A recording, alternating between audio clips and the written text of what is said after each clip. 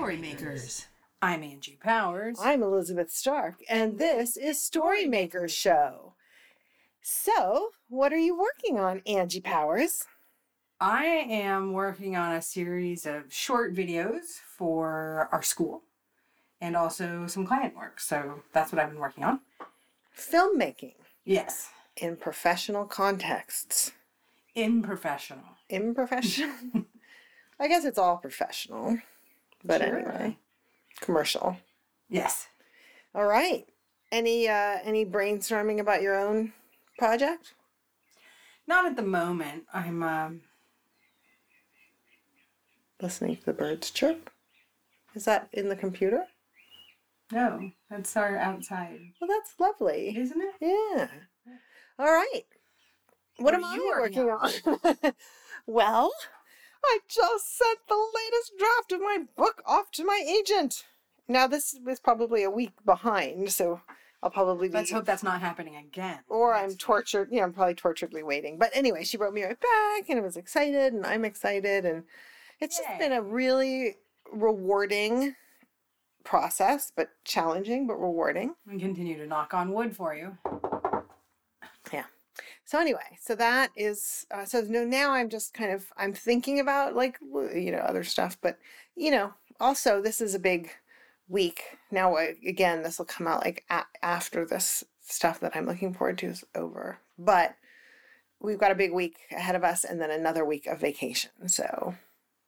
Okay. That sounds fantastic. Yeah. So I'll be more in a fallow period. That sounds dirty. It's so not. Well, I guess it's got dirt. There's an implication there Of dirt, yes.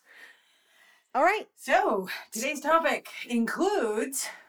Well, so we've talked about the step list in the past, which is this exercise where you write every single scene in your book or screenplay, and then you write why it's there, right? And we've talked about that in previous episodes where we talk about structure and things. They may or may not end up in the show notes. And so you and I were looking at the step list. So when basically what I did this week is I revised the first act of my novel, and there was a lot of backstory that I had worked and reworked and come at from different angles, and all of a sudden, based on a note I got, I was like, I don't need a lot of it, and I cut 50 pages of it. And in the process of figuring that out, I rewrote the step list for that first act. And then you and I were talking about what was being cut and why it was there. And you said something to me and kind of helped me think through this that I hadn't maybe had the full grip on up to this moment. So it feels like a really exciting piece of the story structure puzzle. Mm-hmm. Story development that I want to kind of bring up and talk to you about more and see how much you've already been thinking about it or how you think about it. Okay. Sounds great. So, this is a mystery. Well, you mean my book or what I'm about to talk about? Discussing. So, well, okay. Well, this podcast is, Well, so, what it was is that I was like, okay, well, I've kept certain scenes because they do have a really important function. Like they set up something that pays off in crucial moments later, or they, that's really the biggest thing is that they set something up that pays off later, and you have to have that set up. Right. And so what you finally said to me after all these years, I don't know why you waited. You know me, I like to hide the good stuff. You said, let's see how you can move into the present of the story, those setups. Mm-hmm. So it's like you said, you actually said there's information that you may need, but you may not need it in the form of that backstory scene. Right. So that was kind of like a fireworks aha moment. That might be sad to say. I feel like the biggest aha moments go from being aha to being duh, so fast. But at the same time, I think you need to have that. If it's aha and it stays with you and it doesn't become duh, then you haven't really integrated it. Right. so it's like it's a payoff. Like the reason this is an aha moment is because I've banged my head against this particular problem long enough that when the door opened, it felt very significant. It wasn't just like, ding, I push the door, it opens. I walk through, I don't even think about that door ever again. But if you're banging your head against a wall for a long time and suddenly it's a door, boy, that's one hell of a door. Right. So talk to me about this thing, about information, because that's almost seems like you distill. I mean, so is that what you're distilling in a step list, first of all? So you have the column that says, here's what happens, and it's sort of the who's fighting who over what kind of thing, right? Obstacle. Well, usually it's goal, obstacle, outcome. Okay, so that's the column A. Goal, obstacle, outcome. And again, to go to Pilar Alessandra, she has goal, action, complication. So it's like different ways to, or goal, something like that, right? So, but the ideas are all the same. And she was the first person that I heard who had really made that concise. But what I did is I took that in relationship to the things that I had sort of learned at my program at UCLA, which is where I learned of the 7 steps and where they talk about this particular kind of step outline. So what you're actually doing, like, I think it changes maybe by project in some ways. So when you're doing your outline and you're thinking about a scene, and you're thinking about, okay, so your character has a scene or a goal at the beginning of the scene. And that goal is somehow thwarted, right? The traditional kind of setup. There's information in that. There's logical coherence. There's emotional coherence. And there's also, like we talked about, the information, the expositional information that you're getting to your reader. Right? So even though we might write, this scene is here to demonstrate Barbara's long-lasting anger at Phil. I don't know why we always have like this, like really straight, like Barbara's long-lasting anger at Janet. Okay. There's information that's there. And one of the things that we talked about actually was sort of the iterative nature of the creator coming to an understanding of what's actually needed. Did you think Phil was a man? You meant Phyllis? Phil, yeah. Yes. Anyway, sorry. Go back. Well, what you were saying is when you were talking about this before, the thing we were talking about was that you actually need to go through this process a few times, right? You have to iterate multiple times, otherwise known as revision. Yeah, right. Every time I sit down to rethink it, I have to go back and be like, what's my step list? And it's usually changed. That's part of what's been revised, right? And your need as the author or creator of a particular project changes with each iteration. You come to understand the project differently. Right.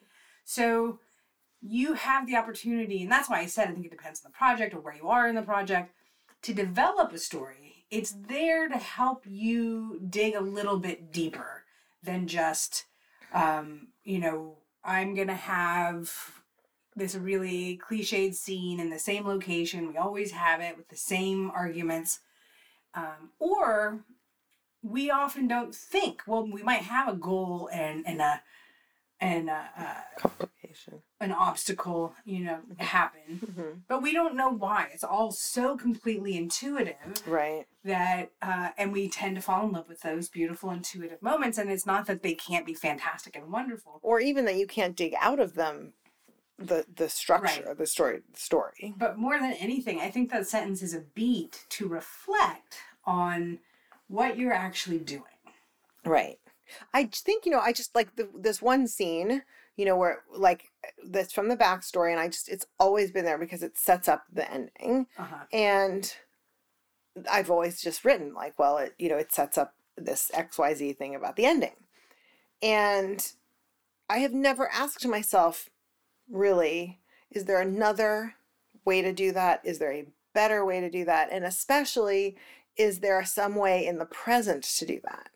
And like, of course there is. But like those hadn't even been questions I had asked myself. Mm. Do you know what I mean? So I think that, and what's funny is, of course, when something's significant in the backstory, it does show up in the present. And it wasn't that hard to find ways to push that issue in the present and it becomes much more dramatic. There's more tension in the present because it's got that tension. And it's kind of just, it's more of a setup than, a flashback could ever be, right? Well, right, because the stakes are higher because they're closer. Right. So I don't know, that really blew my mind. And I think, I think the reason you might have that duh experience is because you have heard this axiom about not having too much backstory. Like you hear about it all the time. And I find that as I become a better reader, as I become a better observer, the reasons we have these lame little axioms is actually because there's something else they're doing. We're looking at avoiding doing something, and rather than being proactively doing right. something. It's not actually avoid backstory. It's put the tension and the setups and the conflicts of your story into the present. Mm-hmm. I mean, and even if they did happen in the past, like all the things I cut, they still happened in my characters' lives, such as they are. Like I didn't cut the fact of their happening. And every backstory moment, every flashback moment, you have the opportunity to have it have consequences in the moment. Yeah. Right? So you can use dramatic irony to revisit a moment in your character's backstory, but the meaning of that moment is very different when you're telling it from hindsight in a particular way. Mm-hmm. I think of, I'm not thinking like, a lot of times like thrillers will use this or kind of scary things where someone is going to go through something terrible and we come into their story in a state of flashback just before the terrible thing happens and we get a sense of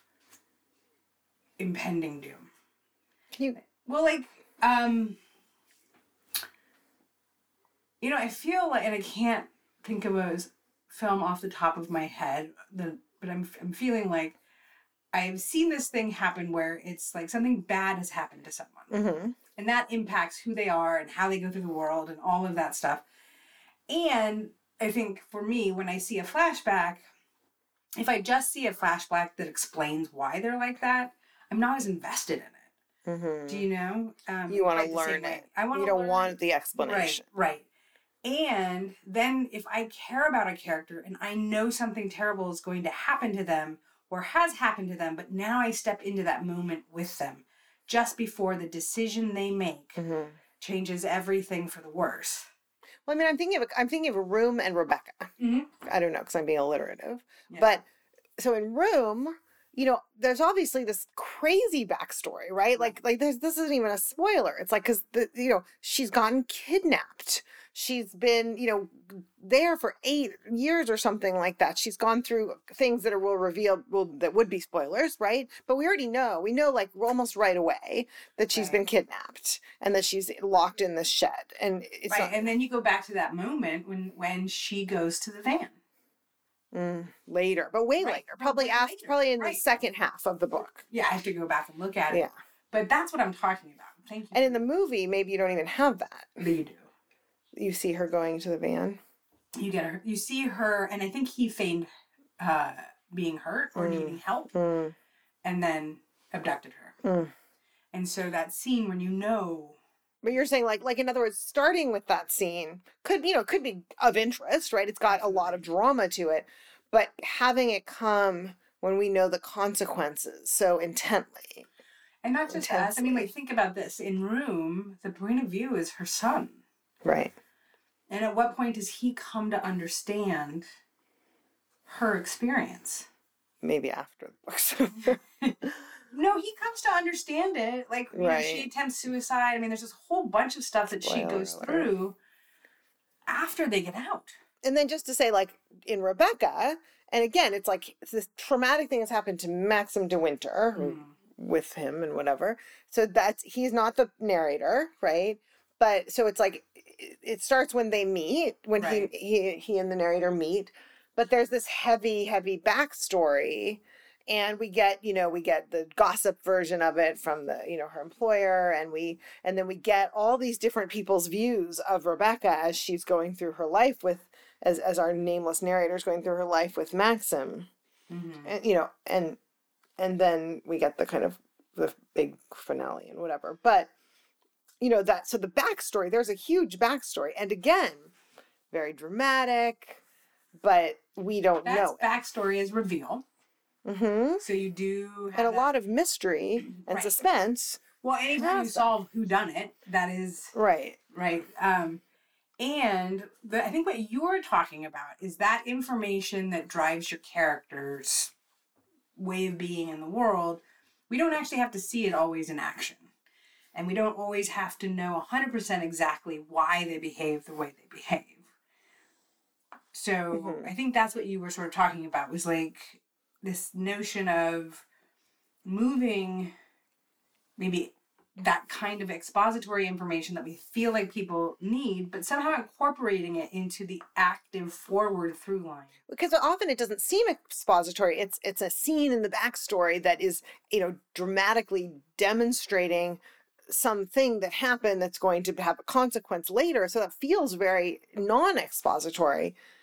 But the information that matters about it actually could happen in a completely different way, in a completely different dramatic way in the present of the story. And even if as the writer, that did happen to the character in the backstory, you can be like, okay, well, here we are 5 years later.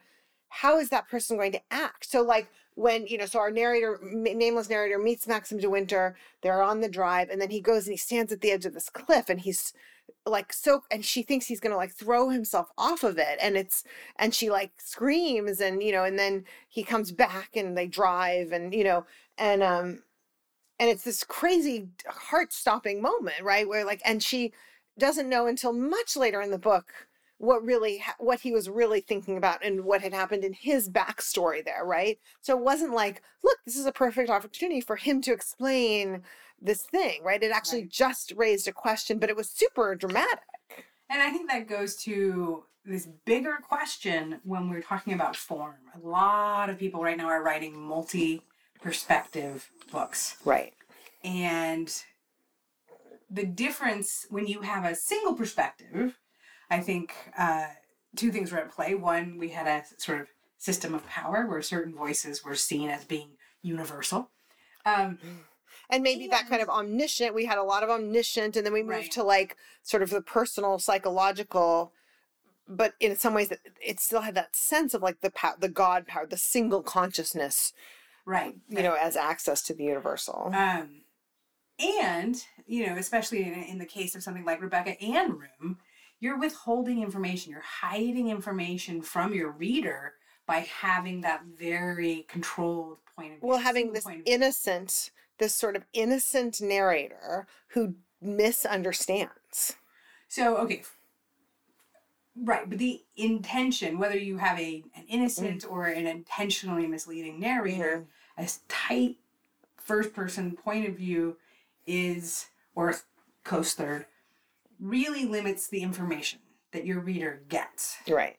And when you do a multiple point of view, I'm sort of curious because there's so many people doing multiple point of view at this point, myself included. What does that model actually offer? What is the underlying assumption, right? What are we playing with? What are we exploring? And that ultimately, when you go to write a book, I think so often we are so intuitive about it, and I think we should be, but at some point we have to stop and say, why do I have this form? This form above any other is the one I want to tell my story in, and it can't just be like, well, it felt right. It could start that way. You can go through several revisions that way, but ultimately you have to be able to say, my multiple point of view, my two point of view, my single point of view, my omniscient point of view, all of those have a particular function, and here's why I'm using it. Right. I think it would be a great podcast topic, actually, the multiple point of view thing, because I've sort of been thinking, it's a lot about television, and we're kind of, we're trained to do that. But now I'm thinking, this is a really interesting way into it. It's kind of moving from the God point of view to the like universal individual to like the tension of the sort of, it's the blind man and the elephant or whatever, right? So we're moving into a tension of, multiple points of view, and none of them reveals the truth. Right. But it is time for Steal This. Amateur poets borrow. Professional poets steal.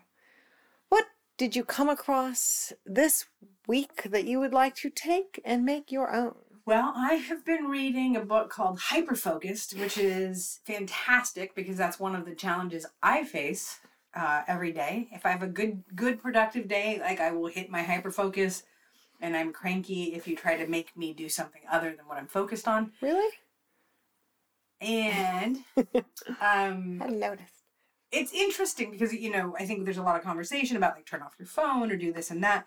The truth is the phone is not the only thing that invades our attention. And so he's really talking about the different things that invade our attention and how we build up a focus muscle. So it's a book that's trying to teach people how to do what you fall into on a good day. Right. And the other point is to also be intentional in your choice of focus and intentional in your choice of unfocus. That is, I think very often people are like, yes, I just need to focus all the time. But to be proactively choosing to step away from something is something that I think is often hard to do when you're by yourself because you feel like you have so much that you're not focusing on at any one time. So. Yeah. Well, cool. So what are you stealing? So what I'm actually stealing from that is trying just this week, this is this week's experiment, to pay attention to just my thoughts. Like, it's funny because he doesn't phrase it within a meditative thing, but of course it is very meditative. But in work, one of the other things that distracts us are our other obligations. So this week my goal is to keep a little pad here on my desk, and as I'm working, just make notes of the things that I am either pulled off track by. So for me, it might be like, I'm going to go research, and this happened to me today. Macros for Premiere Pro and setting up those. And then I ended up just like way the heck away from that in macrame. Yes. Just but very far away from where I started. Right. And so for me to notice, like, it took me 3 minutes, A, to even notice I wasn't where I was supposed to be, and B, I spent 40 minutes, researching how to automate removing from podcasts. Which I haven't found out. Yeah, so we've noticed. Well, fabulous. I just read Lisa Unger's Under My Skin, which is like a, suspense, psychological suspense. And one of the things that, just to tie back to what we were talking about in this podcast episode, she does a lot of backstory interwoven throughout it, but there's like a midpoint kind of new information piece, as there would be. And we get a piece of the backstory that is like so huge and significant, and that she actually knows all along. There are things she doesn't remember throughout the book, but this is not actually one of those things. It's just not what she's focused on. And because she authentically isn't focused on it, because she's authentically obsessed with these other kinds of memories, I gave it to her. I didn't feel like, this is the author being heavy-handed or the narrator being coy. I felt like, her eyes are being open to this other aspect of her life and her relationship, and it's bringing out, Bandit's moved by that. It's bringing out another piece of the backstory. And so that kind of made me, again, feel excited about the idea of moving backstory back into the back of the book. Okay. Back of the book. If it's going to come out, like you said, make it come out when it really hits us. Mm. When we really understand the consequences of it and these characters. And then it's like, oh, God. Oh, and it did hit me hard. And I just want to say, like, the amount of revision that happens is necessary. Anybody who's avoiding revision is avoiding the education each revision gives you. Yeah. there's just stuff you can't know until you've completed an iteration. I will say I heard a great interview with Rachel Howard on the Grotto Pod, and we'll put a link to that. Our buddies over at the Grotto Pod. It was just, and she talks about an article that she read about theme, which I've actually found and read like half of. But who's that good? And well, no, I'm just like I heard about it today, and I've been a little busy.